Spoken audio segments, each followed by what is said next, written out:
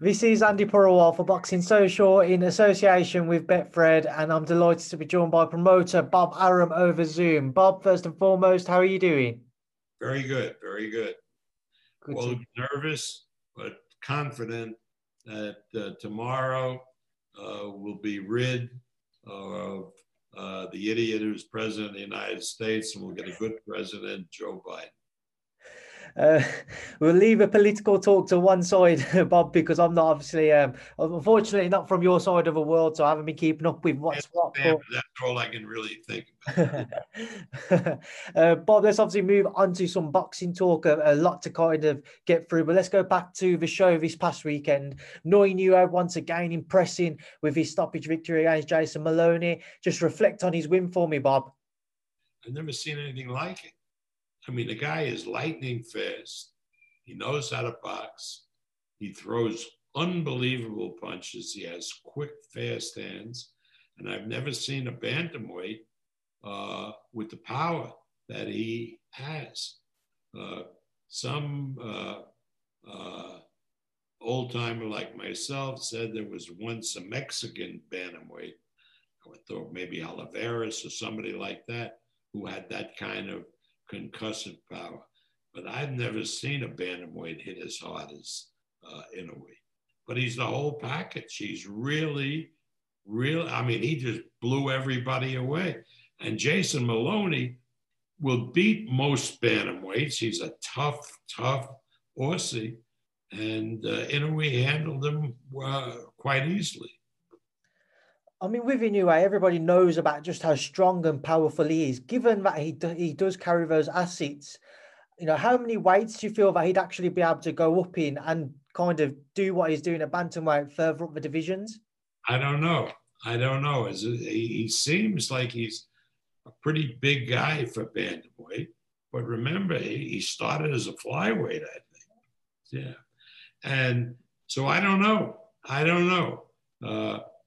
He has good people with him in Japan, and they know him better than we do, and they'll guide us as to when or if he should go up in weight. Away from obviously moving up in weight, what is kind of next in your eyes for Noi Inoue? We know that the Casemiro fight had previously been agreed, and because of COVID, it had to be postponed. Do you think that's a fight which will be revisited now? Yes, definitely. I mean, Casemiro is a really, he doesn't have the skills that Inoue does, but he's a tremendous puncher for a bantamweight, and that would make a very, very good fight. And another possible fight would be that the winner of Donaire and that French Moroccan kid, who's I think he's the BC champion. So that fight is going to take place in December. What's his name? Odelby or something like that. Yeah. And that's a good opponent. If it's Donaire, Donaire gave him a hellacious fight in the first fight. So a rematch would be, very popular. On the card as well, we saw Michaela Meyer defeat Ava Brodnicka to pick up that WBO title. What did you make of her performance, Bob? She's getting better and better. She's really with terrific boxing guys like Al Mitchell and Coach K. And they don't treat her just like as a woman. They treat her as a boxer. And she is improving her skills every single fight. She's not quite the complete package, but she's getting there.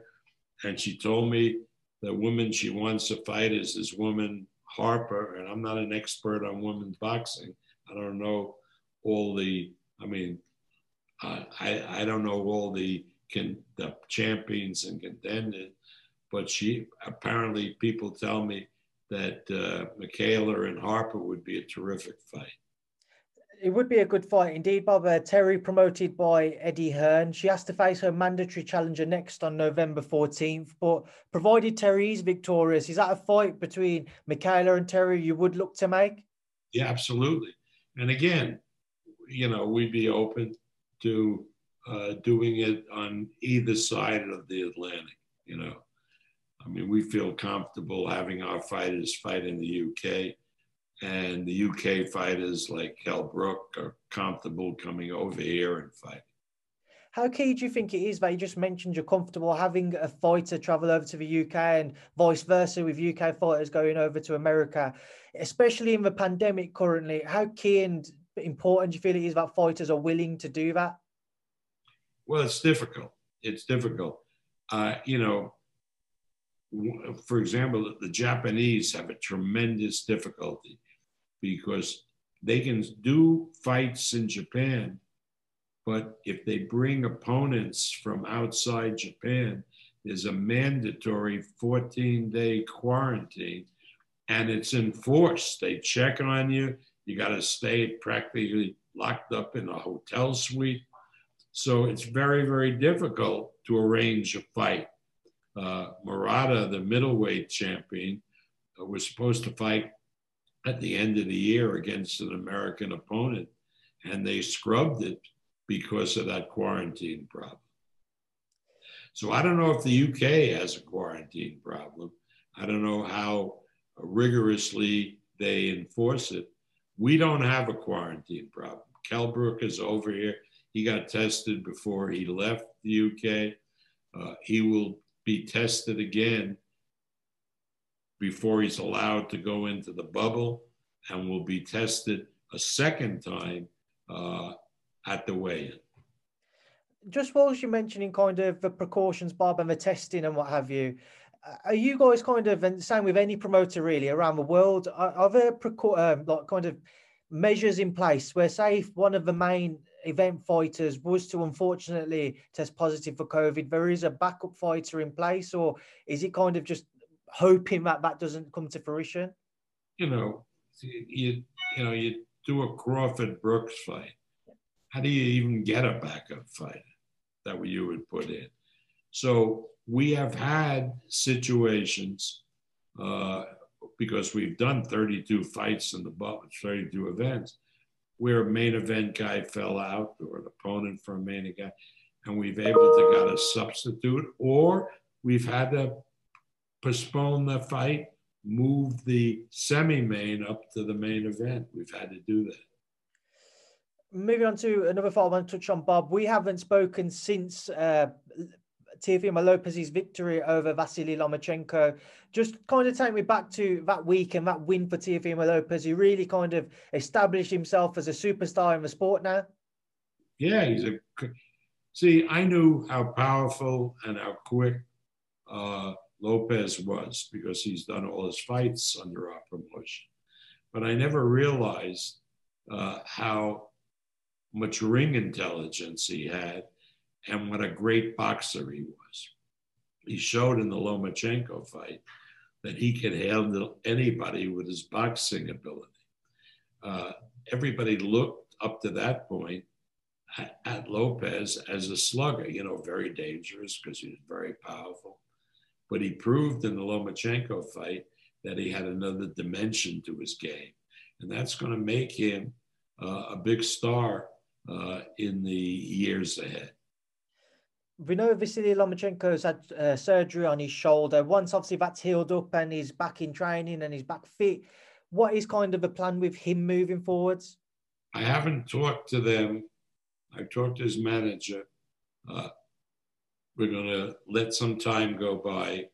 He's not going to be able to start training until mid-January. So we got to, no sense rushing it. I don't like to start engaging in discussions because I want everything to settle down and let everybody figure out what they want to do. That goes for Lopez and goes for Lomachenko as well. So again, we're coming towards the end of the year.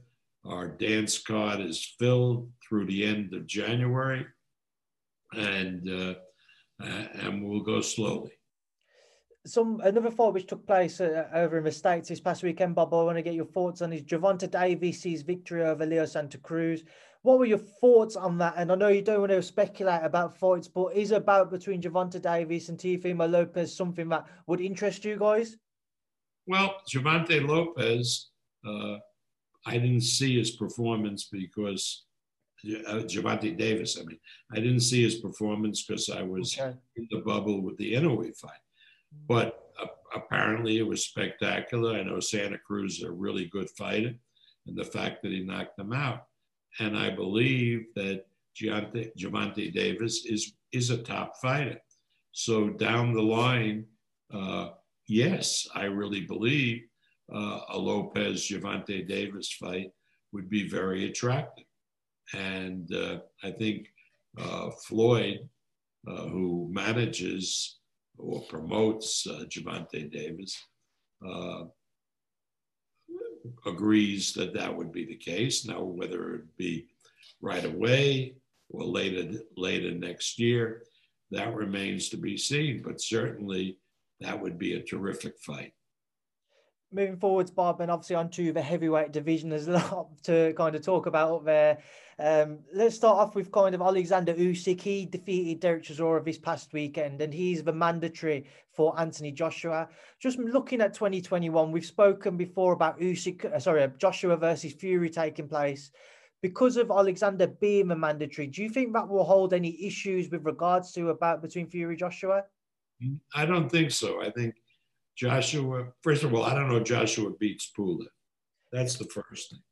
If he beats Pulev, I don't think Joshua is going to be deterred with the Usyk situation. Like, who cares? Everybody would realize that Joshua and Fury are by far the two leading heavyweights in the world. So I don't think the fight would be diminished if they stripped Joshua of his BO title and Usyk fought Du Bois if he beats Joyce.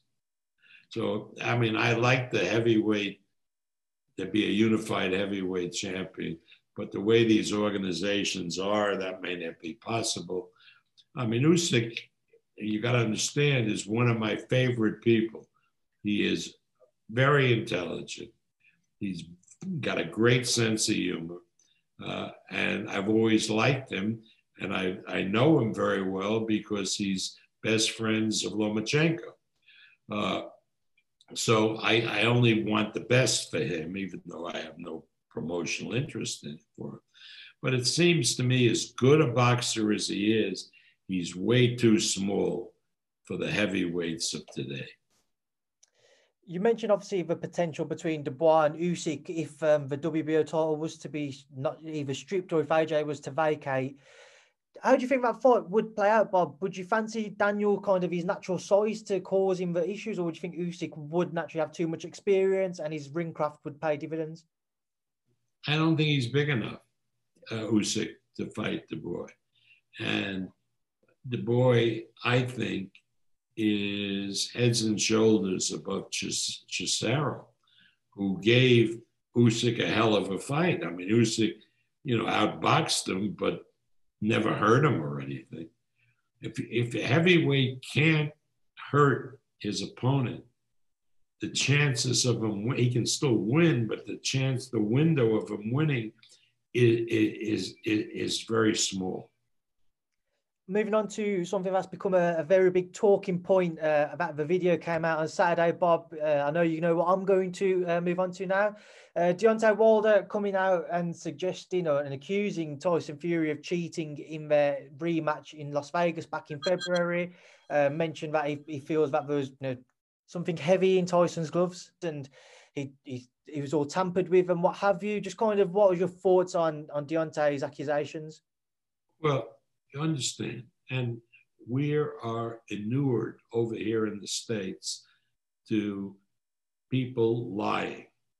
Donald Trump has taught everybody how to lie and how to use conspiracy theories. This one is preposterous. It's preposterous because it couldn't happen in Las Vegas, because in Las Vegas, in Nevada, the gloves are factory sealed 4 pairs of gloves. And after the weigh-in, each side picks its main glove and it initials it, and the backup glove, its initial. The gloves are then taken by the commission and put in a secure place. Nobody can get them. The night of the fight, an inspector goes into the dressing room of each fighter and gives him the gloves that he has signed for, each fighter. And those gloves are put on over the wraps that have been signed by the fighter in the presence of 2 inspectors. So there is no opportunity for that to happen. I don't know any place else, but I'm telling you, in Nevada, it couldn't happen. So for a fighter to use an excuse like that and say that the gloves were tampered in, if it was any place else, maybe it could be conceivable, but in Nevada, it's absolutely impossible. The fighter has no opportunity to tamper with a glove or put something in. Look, Wilder, something is wrong with Wilder, because in addition to that, he made another statement that somebody put something in his water, and he blamed Mark Breland, who is his trainer, for doing it. Now, is that insane? He's gone insane because his time for doing a Fury fight has expired, and he's out there, and he's got to work his way back into contention like any other fighter. What did you make of his comments calling Mark Breland a disloyal trainer, Bob? Well, isn't that terrible? Isn't that terrible? You know Mark Breland. I know Mark Breland. Mark Breland is an exemplary person. He has had a great amateur career, a great professional career. He's an upstanding guy. Why would you call him disloyal? Because he saved your life? You were about to get killed and serious damage. And look, the referee, how's he attacking the referee? I thought the referee sort of was siding with him. You know, it gave him every break in the world. How much of a surprise was it for you to see that video come out at the time it did, Bob? I imagine that was probably only a few hours before your show started on Saturday. How much of a surprise was it? Because we know Deontay hasn't said anything up until that point. Well, it's not a surprise, because I'm not surprised by any of it. The adjective is despicable.